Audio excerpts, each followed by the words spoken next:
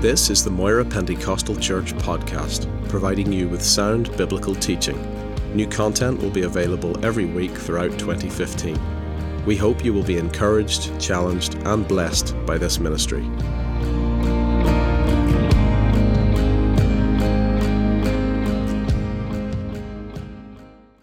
I'm just really delighted to be in this atmosphere of worship and a real proclamation of faith in the singing, and I just feel, faith alive in the hearts and the singing that it's Christ in me. And that same spirit, and I feel at home, and it's just great as you travel around and meet the family of God around the world. When Paul talks about, we don't know the breadth and the depth and the height, trying to search out the love of God, and you meet some more saints, along the way, and folks who are, gripped by the love of Jesus, and you say, well, it's a little wider and a little broader and a little deeper just from these folks gathered here tonight to be among the family of God. And I really appreciate the privilege of coming and sharing here, Pastor David. It's great to also have some time with my friend and colleague, Brian Sylvester, here in Ireland. It's my fourth time here to minister. I've spoken in Ulster Hall, I've spoken in Stormont, I've spoken at let me get this right, Ballymuscanlon. Muscanlon, okay.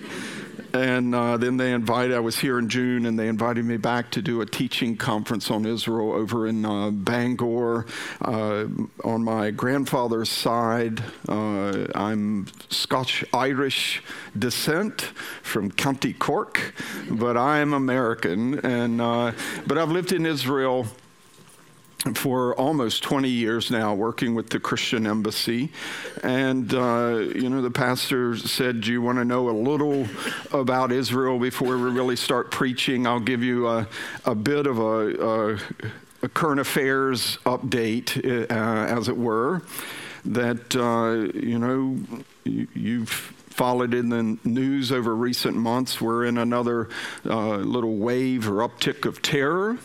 It's not nice, it's not pleasant, it's pretty ugly, where you're walking around the city of Jerusalem or anywhere else in Israel, and you're standing at a bus stop out on the street, and you're wondering if that next car is going to swerve off deliberately and run right through there and try and kill people, or if you're standing in the grocery line or getting on a bus or something, whether someone's going to pull out a knife and start stabbing you, or even a meat cleaver or something like this. And with video cameras everywhere these days, a lot of these incidents over the past 2 months or so, 19 Israelis killed, about 170 wounded, 30 some very seriously. You also see it on the evening news or catch it on the internet with the videos, and you can get afraid. And it's, in one sense, it's another birth pang, shall we say, of the birthing of the coming of Messiah, centered around the battle over the restoration of Israel, their physical and their spiritual restoration, and especially the battle over Jerusalem. To put this latest wave of terror in context, it's actually the third year in a row at this time of year that we've had another one of these spikes in terror with vehicular assaults and knives and, guns or explosives. It's not the suicide bombings. I've lived in Jerusalem long enough, during the days of the suicide bombings and such. The last suicide bombing took place about 2 blocks from my house. About 8 people killed on the bus.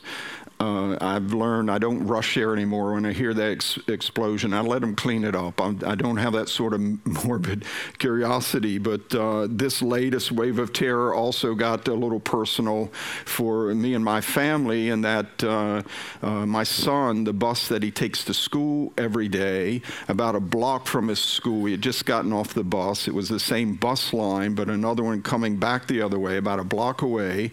2 terrorists were on it. They had some guns. They They shot up when they're out of ammo. They pulled out knives. A couple people killed. And it was, you just, do I put my son on the bus the next morning, They closed down the school, the whole neighborhood in shock, the whole country. But, it's kind of like the troubles here. You try and get on with your life, and Israel's very resilient. They get over it. But the context of this latest wave of terror and why it keeps happening this time of year, it seems we're in a little pattern here, that the Muslims start agitating right around the time of the Jewish high holidays against Israel, that they're trying to destroy the mosque up on the Temple Mount. And saying they want to destroy it, they're changing the status quo. And in fact, there is a growing movement in Israel. They don't want to destroy the mosque or whatever, but there are an increasing number of Jewish people from not just, the religious, but other walks of life, say it's not fair, Christians and Jews can visit the Temple Mount, but we can't pray up there. Only Muslims are allowed to pray. And there's around 10 or 15% of the country now that says, look, we should have the right to pray up there. They pray at the Western Wall, but they feel after their long journey coming back to the land, there's just something not right, that they've come all that way back, and yet they've stopped at the wall and are just, a few steps short of where God intended to have his house of prayer for all nations. And they're being drawn by this desire to pray up there, and it always seems to culminate around Sukkot, or the Feast of Tabernacles, when we put on a big Christian celebration there. It's a big biblical holiday. And the reason I was wondering, why does this always seem to peak the last 3 years at this time? And I finally found it in the Word of God in Chronicles, where Solomon dedicates the temple.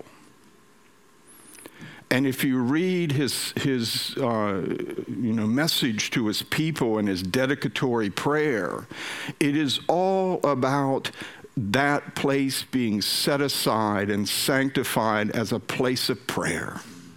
God, when we come here and plead for our families, for our nations, for our fields and our cattle and whatever, hear our prayers. God, when we come and repent here and pray and hear our prayers, this is being set aside as a place of prayer to the God of Israel, the God of the Bible. And when even the stranger comes, you and I, to this place, hear their prayer. They're going to hear of your great name. And when they come, Solomon says, hear their prayer. And Solomon dedicated the temple and said all this at Sukkot, at Tabernacles. So there's something about that is drawing more and more Israelis, that this is something, especially at Sukkot, it builds up there, that more and more want to visit and try and pray up there. It's risky. And the Palestinians are trying to exploit this and take advantage. They're saying, they lie, trying to destroy the Al-Aqsa Mosque. They incite among their people. And so you have 12-year-olds running out with knives, stabbing other little boys, anyone they can find, kids, teenagers, going out and with this, thinking they're defending the Al-Aqsa Mosque because the Jews are trying to destroy it.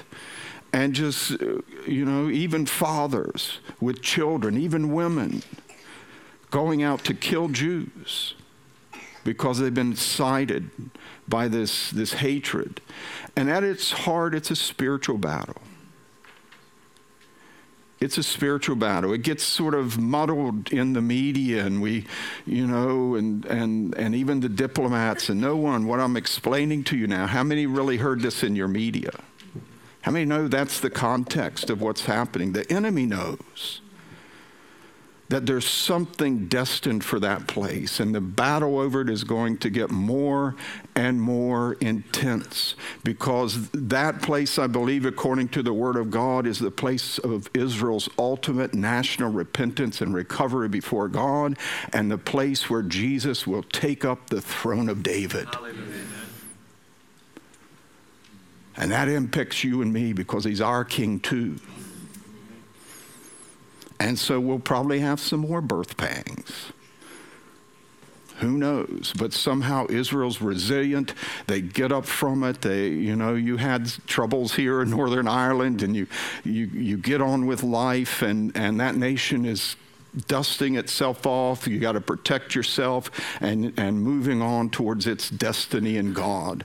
And a lot of this destiny, it's glorious, and they don't even know it yet. Amen.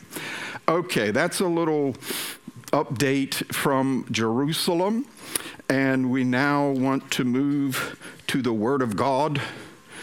If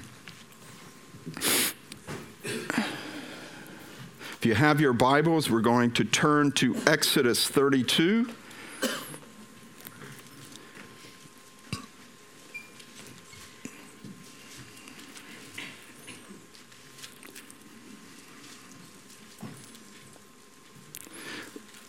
We'll start with verse 7. Exodus 32, verse 7.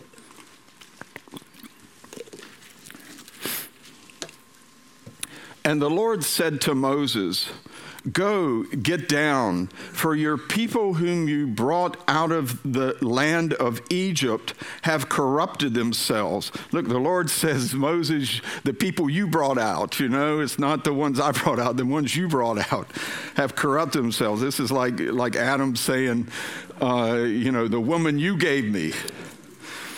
The Lord's trying to distance himself from them.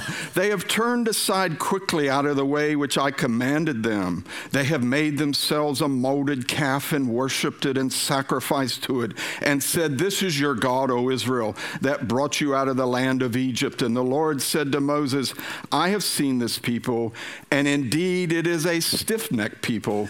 Now therefore let me alone, that my wrath may burn hot against them, and I may consume them, and I will make of you a great nation.'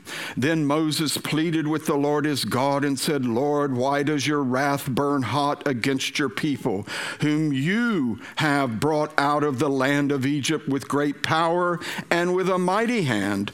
Why should the Egyptians speak and say, he brought them out to harm them, to kill them in the mountains, and to consume them from the face of the earth?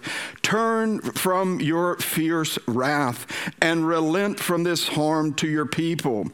Remember Abraham, Isaac, and Israel, your servants, to whom you swore by your own self and said to them, I will multiply your descendants as the stars of heaven, and all this land that I have spoken of I give to your descendants, and they shall inherit it forever.' So the Lord relented from the harm which he said he would do to his people." We'll also turn over to Romans chapter 11.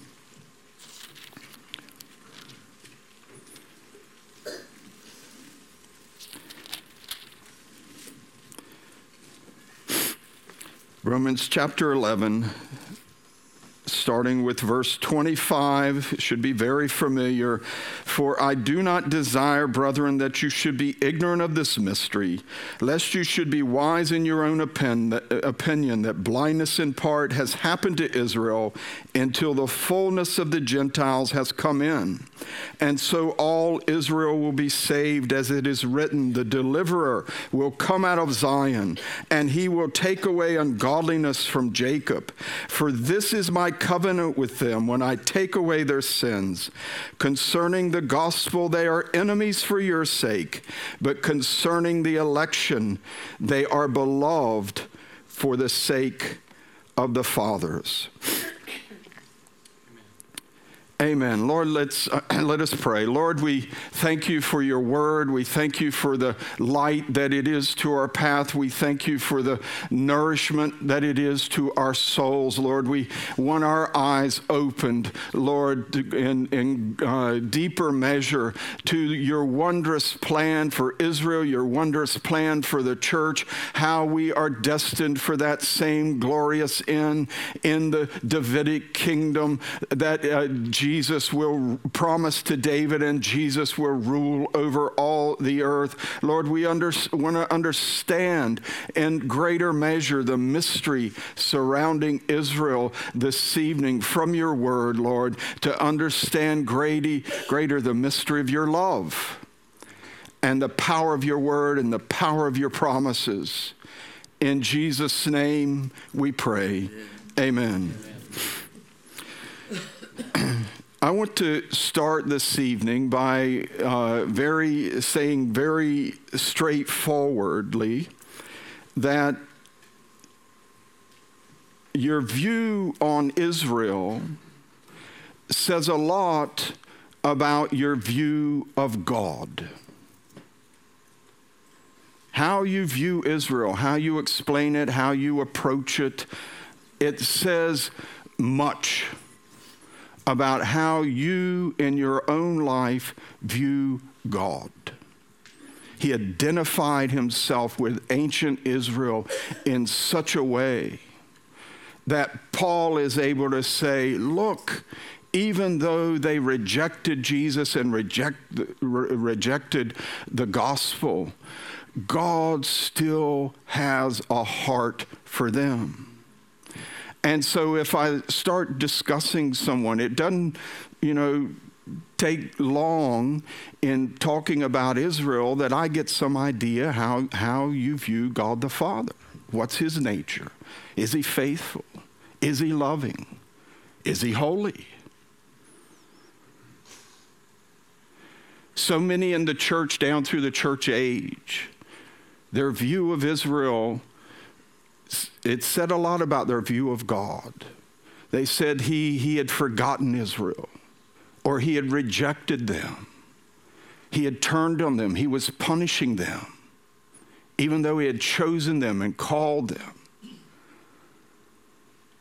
And much of it, when you consider replacement theology, supersessionism, and how their view on Israel and how it reflected their view on God, what they did is they thought God that he was like us. He must be just like us. That at some point you get so tired of,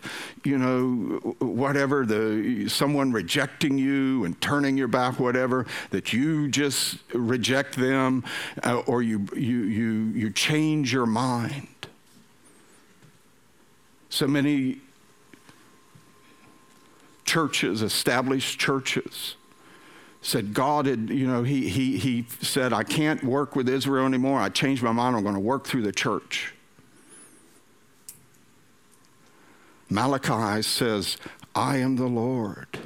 I change not. Therefore, O sons of Jacob, you are not consumed. If God were able to change his mind about Israel, he would have consumed them here at the golden calf. That's what it's saying. But God in his nature and character, he's not a man that he should lie, or the son of man that he should change his mind. He didn't choose Israel as, just looking around and whatever. The plan of salvation that he spoke, that he said, I'm going to do it through Abraham, you and your seed to bless all the families of the earth. It was foreordained before the worlds were made, and he knew exactly who was choosing. And he's never changed his mind about Israel. Hallelujah. If you ask me, my view on Israel, it's a little complex. It's not so simple. You know, you talk to some people, you know, people who love Israel, have a heart and all. It's, well, they're chosen. Well, it's a little more involved in that. And Paul admits this. He says there's something of a mystery to it. Yes, they're blinded, but it's in part. There are some who believe. The others, they might not believe in Jesus, but they have a zeal for God. It's a hardness in part. It's not full. And it's not final. It's until. And he sees some redemptive purpose in their rejection of the gospel. It's so that the gospel would go out to the Gentiles. He sees a redemptive purpose in it. But he says even then it's a paradox. Even if they're enemies of the gospel, they are beloved for the sake of the fathers. It's not so simple. There's layers here to try and understand. And it reflects the nature and character of God. He's a faithful God. He's a loving God. And so he's always going to be faithful to what he promised Abraham. But he's also a holy God, a just God. And he's not, in that sense, any respecter of persons. Israel, if you sin, there's going to be consequences. So he did correct them over and over again. But he still loves them. And what you find in Scripture, in the story of the golden calf, you have God, you know, he's delivered this people. He didn't, when he chose Israel, he says, I didn't choose someone great in number or someone smart or beautiful. He's blessed them, and you got lots of, you know, smart Jews and whatever. But at the time when he brought them out of Egypt to make them a nation that would serve him, they were actually a people without a will of their own. They were slaves. He chose something weak to show himself strong. And he brings them out by a mighty hand, parts the Red Sea. They're at the mountain, and Moses is lingering up there, and the people get impatient, and they go back to worshiping an idol from Egypt, because they had been worshiping there too. They had gotten into it. They knew how to build, you know, one of these idols of Egypt. And God says to Moses, you better get back down there. There's trouble going on. And then he says, Moses, you better get out of the way. I'm going to go consume them. And it's interesting how Moses intercedes for his people and gets God to turn back. It's not that he changes his mind. He was about to do something and he says, okay, I won't do this. And the first thing he says, he appeals to God based on what the nations would say. What are the Egyptians going to say about you? Not about Israel, but about you. You led them out into the wilderness just to kill them. And they're going to rejoice over it. You know, Egypt got humbled, but what if God had taken them out there and all of a sudden they're wiped? He could have started over with Moses alone, just like he said he was going to do. He did it with Noah and his family. He could have done it and kept every promise he made to Abraham, Isaac, and Jacob. But Moses said, no, think about what the nations are going to say. And you know what? It resonates with God. What you and I as Gentiles say about Israel, you're actually talking about the God of Israel. Is he faithful? Is he loving? Does he take a people and use them for redemptive purposes, but then get tired of them and, use them like a dirty dish rag and then throw them in the bin of history, forget about them, change his mind, go with someone? No, he's faithful. He loves them. And he wants to be known as a faithful God, as a holy God.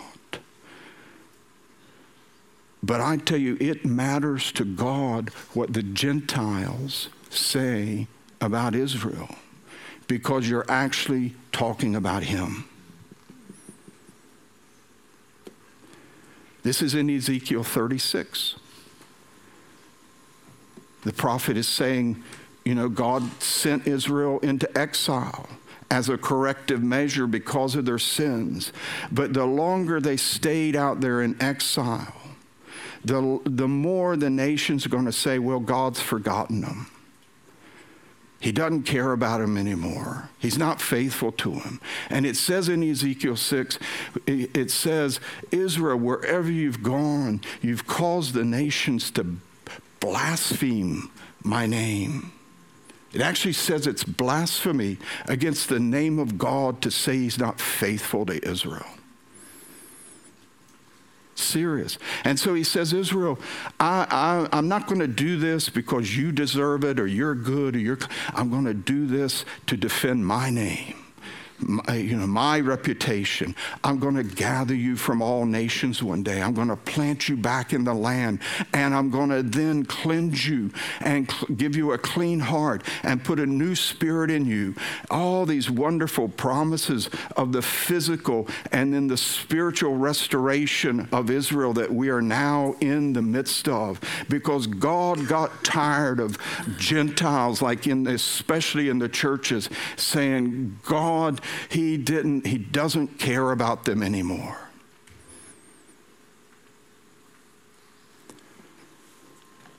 His second thing, he says, remember Abraham, Isaac, and Jacob. You can take the words remember and Abraham in your Bible program. I just encourage you to do that and see how many times it shows up. First of all, the word remember, as far as commands in the Bible, like in the law, it is the most prevalent command. Remember this, remember that. God's always telling them. Moses says, God, you remember Abraham, remember your promises. You're getting ready to celebrate Christmas here, right? The whole Christmas story, wonderful story. When you get in Luke chapter 1 and the prophecy, the Magnificat of Mary, when she's told she's going to have the Christ child, she anchors her reaction and saying, she says, you remembered your covenant with Abraham. This child is coming because you remembered what you promised to Abraham. You get to Zacharias just a few verses later, and his prophetic utterance about this child. He says, you're doing this, you've sent this son to us because you remembered your covenant with Abraham. The coming of Jesus, the incarnation, anchored in the New Testament, in God being faithful and remembering what he promised to Abraham. It's powerful with God. It worked. God, remember, you're faithful. You promised. You swore by yourself. It says, you swore by your own self, said to them, I will multiply your descendants as the stars of the heaven, and all this land that I have spoken to you, I'll give to your descendants and inherit it forever. It's quite interesting when you read in Genesis about the calling of Abraham, the journey of Abraham, the promises made to him, all the covenant promises that God swore by oath by himself because he could swear by none greater, and it's impossible for him to lie. He's telling him, I'm going to bless you, you're going to be prosperous, I'm going to multiply, you're going to be a father of nations, I'm going to give you this land. He's promising all these things. He's just come back from the war against the 5 kings, where he retrieved Lot and all that was stolen. And in Genesis 15, God comes down and says, Abraham, I am your shield and your just reward, and I promised you all these things and whatever. And he's having this conversation with Abraham, and Abraham says, yes, Lord, you've promised all these things. There's just one problem. I don't have a son. He was promised all these things. And he says to God, really, that's all I want. I want a son. And God takes him by the hand and leads him outside and says, Abraham, look up at the heavens. See those stars out there? So shall your descendants be. And it says Abraham, at that moment, he believed God. He believed the promise that God would give him a son. And it says God accounted it as righteousness to him. So he gets his son. You have the whole thing with Hagar and Ishmael, but then he gets his son, Isaac. And then he's told to offer him on an altar. And I love the story, the binding of Isaac. I wish we could just preach on that alone. It's an incredible story, and the vision that he has of even, the Lord will, as a prophet, he prophesied, the Lord will provide himself a sacrifice. And he has that vision, even, open vision of heaven and God speaking to him. And he even sees Jesus on the cross. This is all a picture of the suffering Messiah. And Jesus said, Abraham saw my day and was glad. Many things we could say about that. But in this moment, God is so pleased with Abraham's willingness to offer up this one thing that he wanted the most. The land and all these other things. He wanted this son. He was told to offer it. It says, Paul says that in his heart, he had actually already killed him. And that he actually, by faith, he received Isaac back from the dead because he had already determined in his heart he was going to plunge the knife, and God stops him. And God was so pleased with the faith of Abraham. He opens up the heaven and lets him see it, and it says, Abraham, because you've done this, I already promised, I swore it, but I double swear, I triple swear, I will perform everything that I ever promised you. Hallelujah. And so Moses is able to say, God, remember Abraham. Moses in Deuteronomy, in the early chapters, in many ways Deuteronomy, it's a recounting of all that's in the law before it in Exodus, Leviticus, Numbers, and also Moses sort of recapping before the people all that's happened in the wilderness. And he keeps telling them, Deuteronomy chapter 7, Deuteronomy chapter 10, God just, he chose you for a special treasure, and you got to be faithful. I've seen you. You turn your back on him. You are stiff-necked, but he loves you because he loved the fathers, meaning the patriarchs. What Abraham did so pleased God that it was still resonating in God's heart generations later.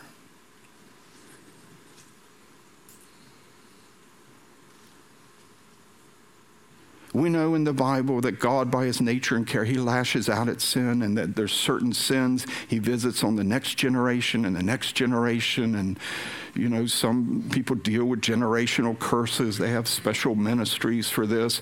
Do you know you can have such a spiritual legacy before God in pleasing him with your faith that impacts that next generation and that next?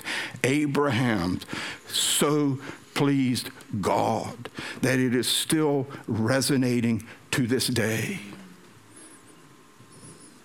Paul says they are still beloved for the sake of the fathers, meaning the patriarchs, all the way back to Abraham. They're still beloved.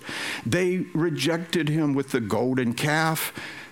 That election and that love over them survives it. You then see God getting angry over the bad report of the 10 spies. This is in Numbers chapters 13 and 14. He's going to destroy them again. And Abraham has to intercede again. And the first thing he says, his first line of defense, once again, what are the nations going to say? What are they going to say? What you and I think about Israel, it reflects what we think about God. And his first line of defense, God, just think about, you brought the children of Israel out here to kill them in the wilderness. Is that what you want the nations saying? And then he appealed to his mercy. And in Deuteronomy 7 and Deuteronomy 10, when he's recounting all this, once again, he says, God did not destroy you because he loved your fathers, pleased him so much that they're beloved. And Paul says that love and that election over Israel, it not only survived the golden calf, and it not only survived the 10 spies, the bad report of the 10 spies, it survives their rejection of Jesus and their rejection of the gospel. It's not easy to understand. There was a redemptive purpose in this, foreordained that they would crucify him. They needed to do it. Where would we be without it? But in their rejection of the gospel, it then goes out to us. But in the end, God's love for them is such, this covenant relationship and love, that he will lift the veil. He will give them clean hearts, new hearts. He will open their eyes to who their promised Messiah is, and they're going to have a cleanness of heart and come into the same saving knowledge of God that you and I have at the foot of the cross. It's his sure promise. He has not cast them off forever. He has not forgotten them. They are still beloved for the sake of the fathers. There's different layers to this. But just because they rejected the gospel doesn't mean we should reject them. We have to respect God still loves them, and it is his plan that in bringing them back to the land and then back to himself through Jesus the Messiah, he's going to prove himself to all the nations. In a way, he's a faithful and loving God who does not cast off and does not forget. I don't want to go into eternity until he's finished keeping every promise he made to them. Because there's something about this redemption of Israel and his promises over them. It's a challenge to his love to win them. It's a great challenge that his love would win them back. But it's going to happen. It's going to be such a testimony to the faithfulness and the love of God. That's the God I serve. You ask me, my view of God. He's incredible. He's wonderful. He's loving. And he's not like us. He's not a man that he should lie, or the son of man or change his mind. He might get angry. He might correct. But he corrects those that he loves.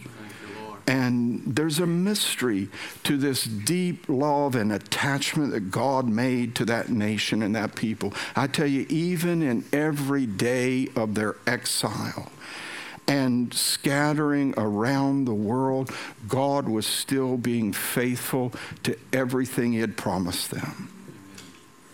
He promised them a land, he placed them on it, but then he put conditions in his covenant with Moses. In order to enjoy this land, you've got to walk in right relationship with me. If you're obedient, you're going to enjoy blessing in the land and possess more and more of the land I promised you, enjoy the fruit of it. But if you're disobedient, God, I will exile you. I'll scatter you among the nations. And he offered this deal to Israel at Sinai. They agreed to it. And every day of their exile, God was being faithful to them, to his side of the deal. He never broke covenant with them one day. We looked from man's perspective. We said they're cast off. Paul says, wait a minute. Wait a minute. They're being punished for their sin, but God hasn't stopped loving them. And he hasn't stopped using them to bless the world. This is the mystery of Israel. I'll end with just a challenge to you about the ingathering of Israel, which the Bible is clear. It's a physical ingathering followed by a spiritual ingathering once back in the land. That we have been helping gather the Jewish people we've been in existence 35 years. We've helped more than 117,000 Jews move back to the land because we believe they need to be under the spout where the glory comes out. And it's promised, their redemption is promised back in the land. I'll bring you back to the land, then I'll put a new spirit in you. Give you a clean heart. Jeremiah, Ezekiel. And so I want to challenge you to help us with the Aliyah, the return of Jews. Right now, in the past year, we've helped around 800 Jews return from Ukraine. There's an increase in Jews coming back from Ukraine because of the conflict. That conflict that, Russia invading in the West or pro-Russian separatists, the support they've gotten for it. It's also impacted the Russian economy. I was just in Moscow last weekend. I mean, the meals were cheap and all. Their currency is half what it was worth a year ago, the ruble. And so there's an increase in Russian Jews coming home right now. And we helped around 800 of them last year. We helped around 800 French Jews come home. And for the first year in modern times, the highest number of Jews returning to the land of Israel came from a Western country, from France, over 7,000. And they were already expecting that to double this year to 10,000, 15,000. And with these latest terror attacks, there was a poll done very quickly, up to 80% of French Jews, over 500,000 there, are considering leaving, most going to Israel. And I want to challenge you that God would put this on your heart to help us with the return of the Jews, the physical return of the Jews, knowing that it ends and culminates with a spiritual return to God through Jesus. That's my challenge that I leave you with this evening. And I thank you for your time and attention and for the warm fellowship that we felt here this evening. Thank you very much.